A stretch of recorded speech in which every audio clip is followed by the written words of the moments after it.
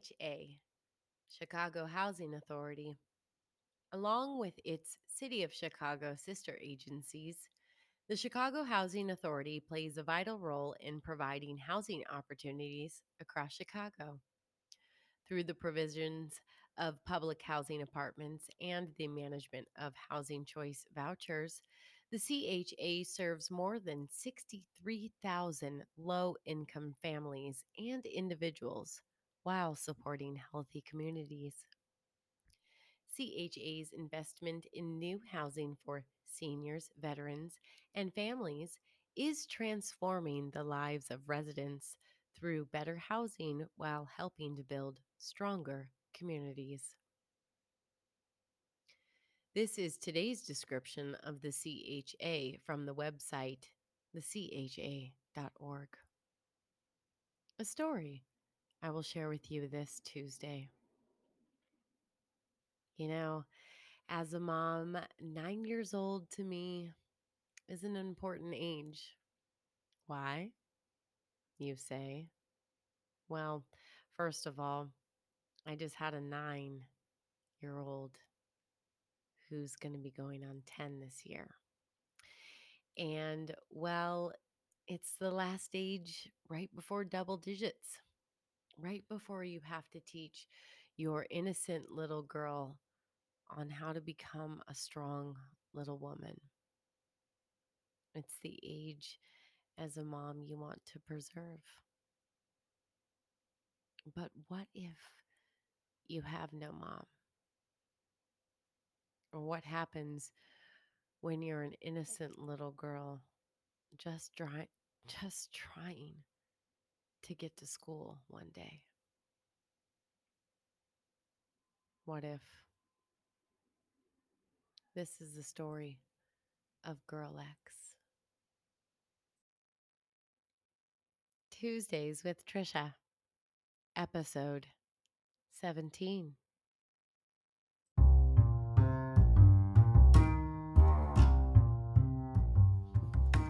It's CBD Store, located on 31801 Mission Trail in Lake Elsinore, California. You guys, this is Inland Empire's only premium CBD shop. You got the aches, you got the pains, you can't sleep. Stop in. You will not be disappointed. They have CBD infused water that is yummy. I've personally tried. Oils, tinctures, gummies, roll ons, bath bombs, scrubs, lotions, and so much more. You guys have got to check it out for your one stop CBD shop. Located in Lake Elsinore, California. Stop on in, tell them at Tuesdays with Trisha sent you. Probably give you a nice high five because let's face it, I'm not that relevant yet. So make me relevant, stopping by, support your local businesses.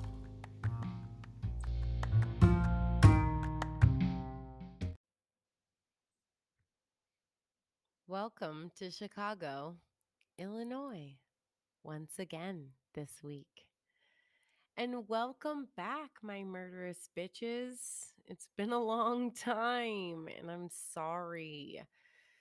I had some things personally to do, and I've also been working hard for you all. So, welcome back.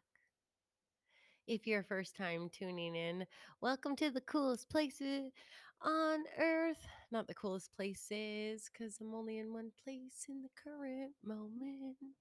Do, do, do, do, do. So, I don't know why I have so much energy.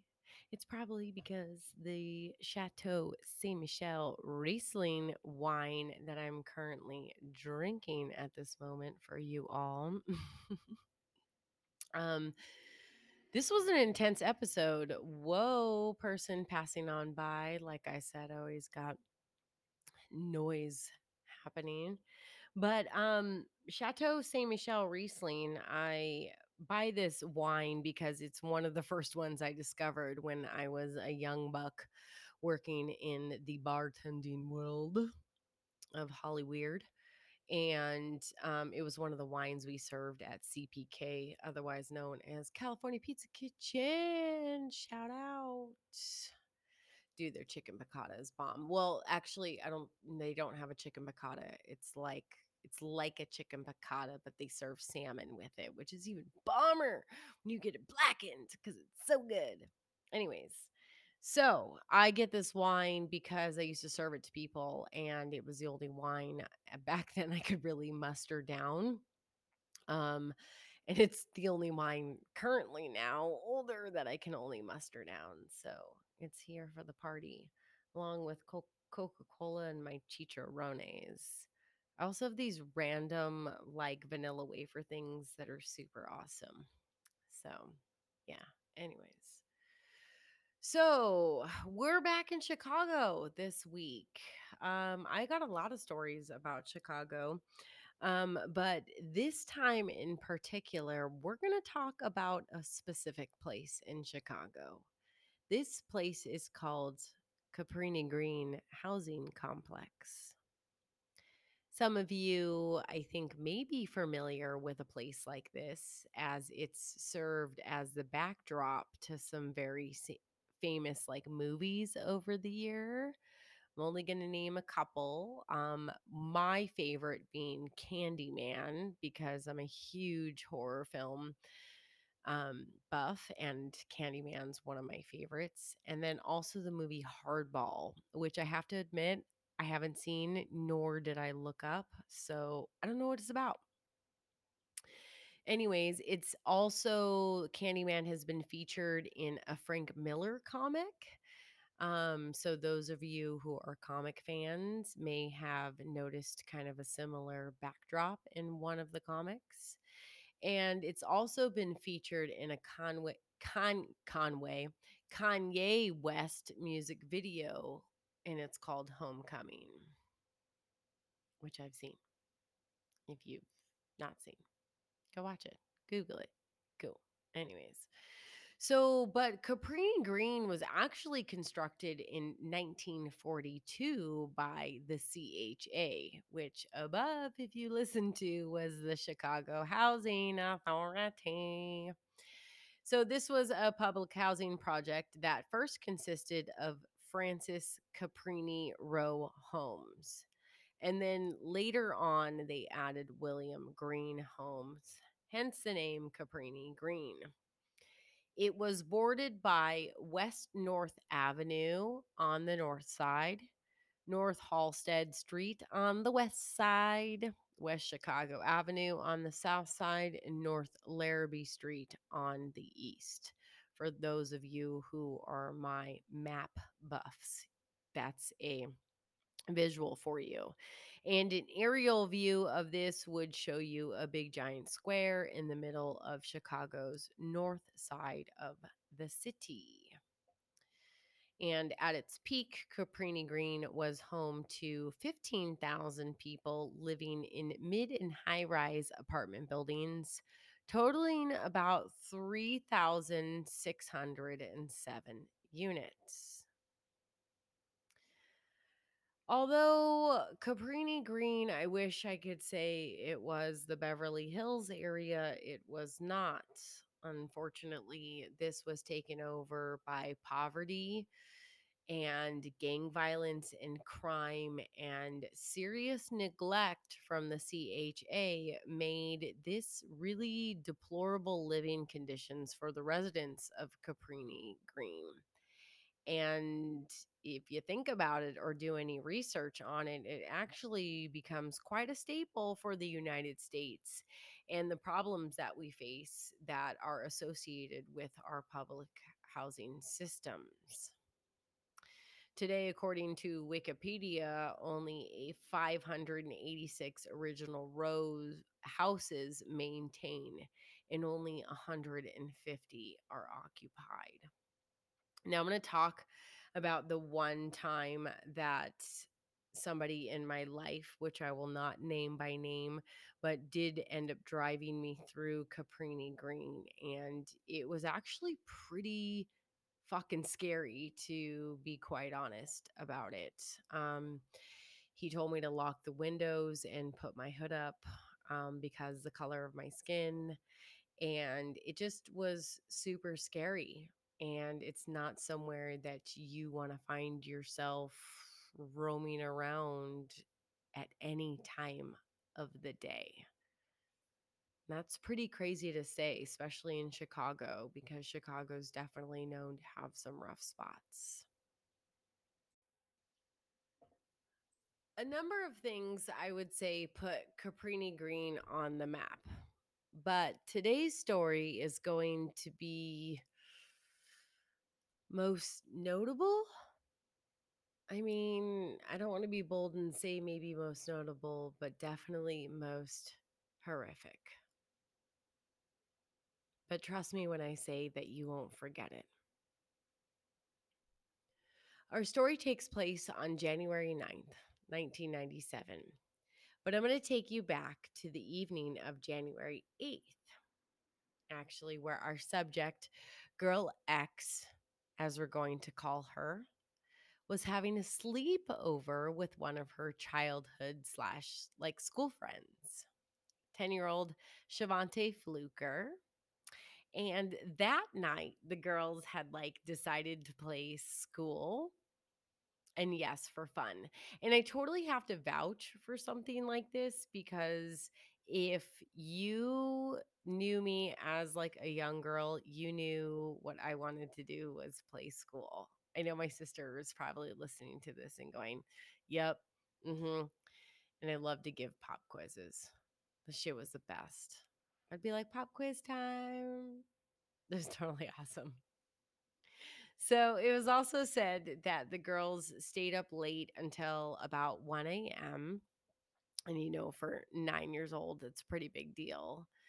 And Shavante would actually recall this like years later, a couple months later or years later. But, anyways, the girls had a great time reminiscing. They were laughing, they were enjoying each other's company.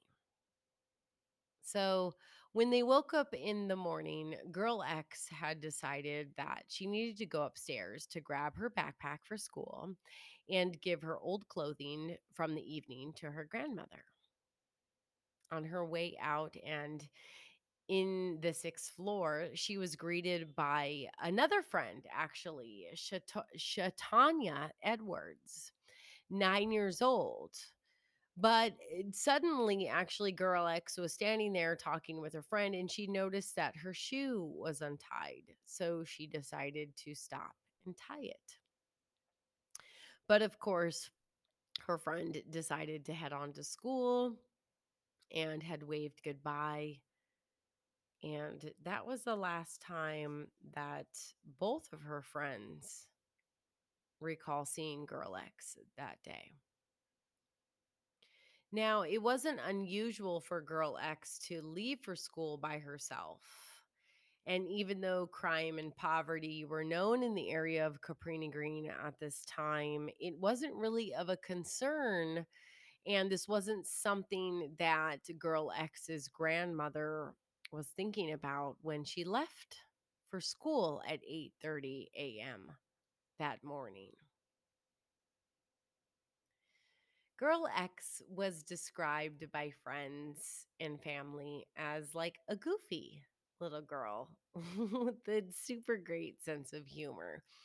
She had an exuberant personality for a 9-year-old, which I can relate because of myself and also my exuberant 9-year-old. If you guys haven't got a chance, I don't even know if I've shared her on my Instagram, but we do a lot of TikToks together, and she is the mini of me.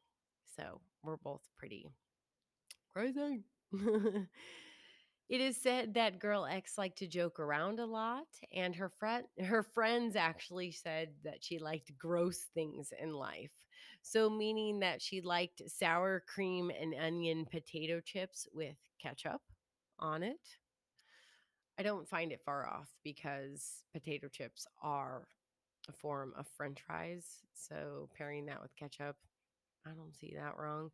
And she also liked though bologna sandwiches with syrup. I'm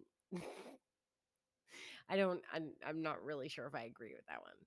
But she was also super cute and she also mispronounced words. Oh, like strawberry, she called it scarberry.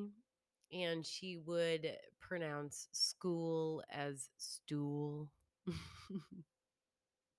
I remember my little brother, Sam, when we were younger, we used to say we want to go have ice cream, and he used to say, ice cream, ice cream. And we were like, no, Sam, it's ice cream, ice cream. And he'd be like, ice cream, ice cream. And we were like, no, it's ice cream. It was so embarrassing, but it was awesome too. So, obviously, you guys, I'm describing this because it brings out the personality of a little 9-year-old. And in the end, it's seriously what makes this next part even harder to describe to you all. Shortly after Girl X's friend left the building on 1121 North Larrabee Street, a man hiding in the stairwell jumped out and grabbed Girl X. He had a knife and he held it to her throat and he dragged her to his apartment where he forced her in the bedroom and onto the bed and he raped her. And then he choked her. And then he tried to strangle her to death. She lay there unconscious and he started to write gang slurs all over her body. And if that wasn't enough, he tried to kill her even more by force feeding roach spray into her mouth. After he was done, he threw her lifeless body onto the stairwell, where he left her for dead. Around 10:30 a.m. that morning, a worker of CHA named Tyree Miller found the girl lying face down with a rag partially around her neck, and the face was actually landing on the 7th stairwell. Tyree immediately panicked and went to the neighboring units and knocked on a few doors. Two women by the name of Sharon Thompson and Mary Johnson recognized the young little girl, and all three of them called 911. They took Girl X to Mary's apartment, where she was actually foaming at the mouth and was cold and rigid. She happened to make it to the hospital, and once there, the doctors were confronted by this horrific scene. And over the months, they worked hard. And despite it all, they found, despite all that they found with it, you guys, details that would make your stomach churn. So I will literally spare you the details. But they managed to save her life. But Girl X was now blind, crippled, and a mute. The police investigation was launched immediately. Immediately, I meaning like that day, with detectives working various apartments and interviewing in sections, as it's reported. They could they honestly couldn't seem to find the right person nor any physical evidence to connect anyone. But first, and foremost, they knew that they were looking for her boots. Girl X was found without boots. So eventually, over some time, they found one of the boots in the incinerator room on the first floor and another in a nearby dumpster. But both were a dead end with no physical evidence. They found evidence of lunch items, as from one's missing lunchbox. So I would believe at one point, I am sure they thought that this had belonged to Girl X, but they didn't produce any physical evidence with those items as well. The clothes that she was wearing were also examined at the crime lab at the time, but producing no evidence towards another person, just stuff belonging to Girl X, meaning that there were blood stains and fecal matter, but nothing that tested outside of her. Markers that were drawn on her body were actually found outside of an elevator area, and those too were tested, and still no physical evidence. Altogether, 125 officers worked on the case, and eventually they ended up compiling a list of 37 names. The police honestly had no specific number as to which guy was number one. And honestly, with the gang slur written on the body, it posed the most threat. Was this gang related? So basically, needless to say, you guys, the cops had no idea what the fuck was going on at the moment either. So they just obviously, had to go with what the little evidence that they had, and they started interviewing people. And among those people were Earl McGee. He was living in apartment 505 when police decided to approach him for an interview. Now, good old Earl was wrapped in a towel with boots on, and in those boots, he had like knives stuffed in. They also found like pornographic material. Didn't say of what kind, so I assume it wasn't of the pedophile kind. So they just kind of decided to chalk up good old Earl McGee from apartment 505 as just that. Now, they also interviewed James Alexander of apartment 608, known as the Rapper Man. So he's mentioned in a couple of articles that I read, and based on the stuff that they found in his apartment, which this really doesn't need to go into much detail of, they ended up taking him down to the station, and they interviewed him for some time of this. And this man was crazy enough to, I guess, try and swallow a piece of metal during his interview, so he had to be taken down to the hospital. And this dumbass was eventually ruled out from it all, along with some other people who happened to make the list. Were also the names of Carl Morgan, Torselli Johnson, and Leon Maddox. They were on police radar.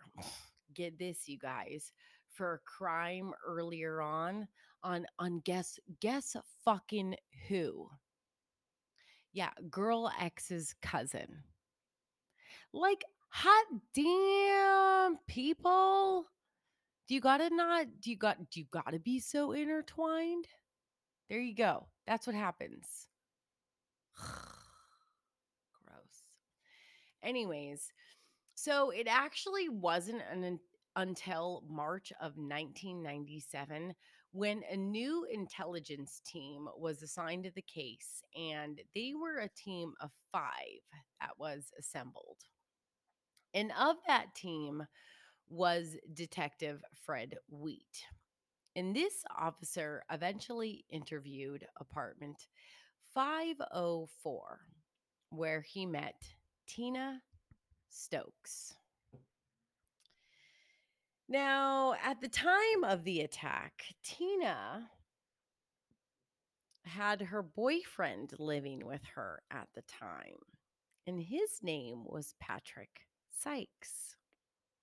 But Patrick was actually no longer living there anymore and couldn't be available for an interview. So Tina provided his new address.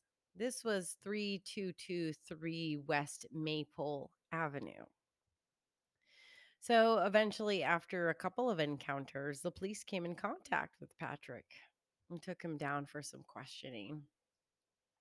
At first, Patrick, seemed to know about what happened to girl X, hearing it there, and maybe, just maybe one of those that day, maybe he saw something. But he also made police know that he did have epilepsy, which I do sympathize and know about because my son has epilepsy. So I'm well versed, Patrick. And, it is also said that Patrick had prior convictions of armed robbery and assault. So the police were like, they interviewed him for a little bit and it was like,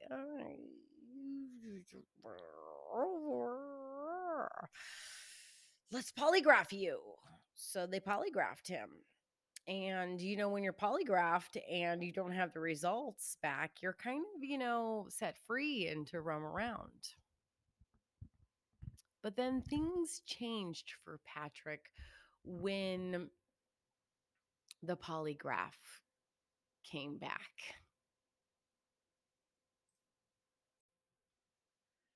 And it showed that Patrick wasn't exactly telling the truth.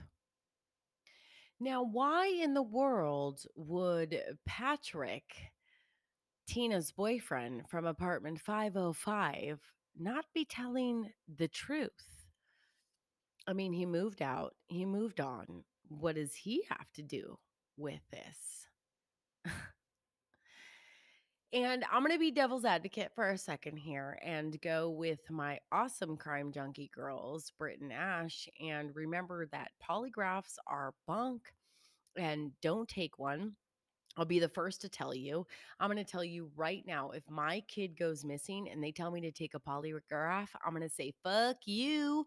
No, I'm going to totally come up as this neurotic fucking crazy mom because my child is missing. How would you expect me to be of any sort of fucking norm? Would you?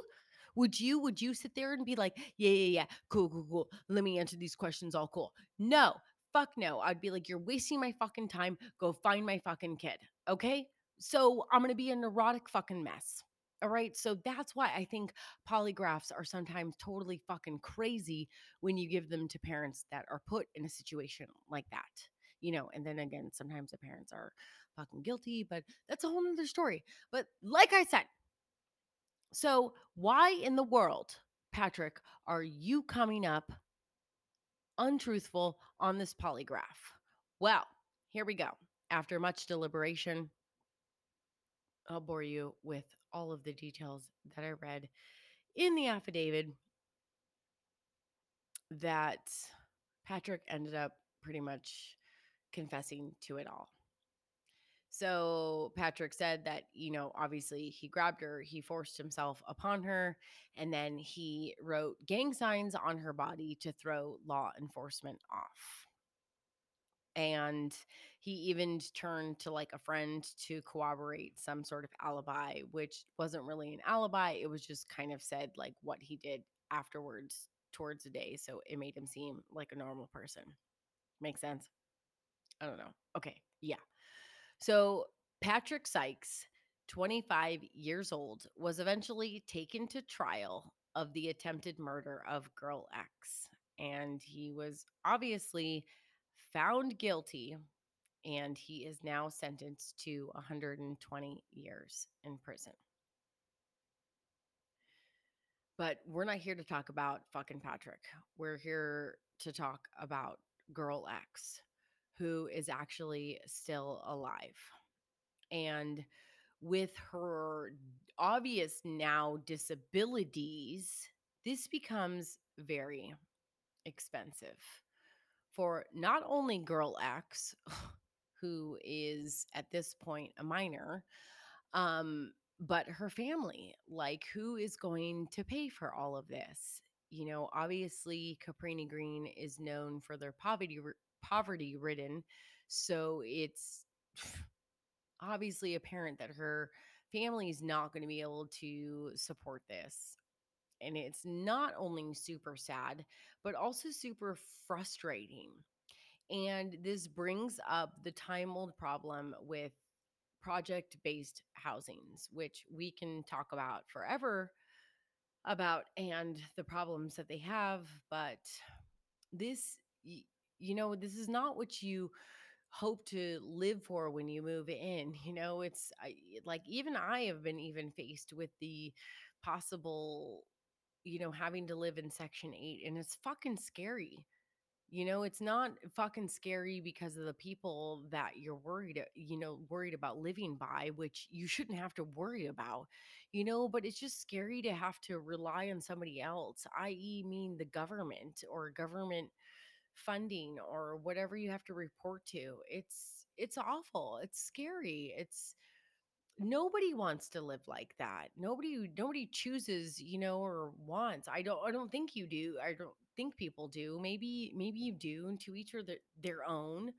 But I know I don't. I know that I've been in times where I've had to rely on the government, and it's fucking scary. You don't know.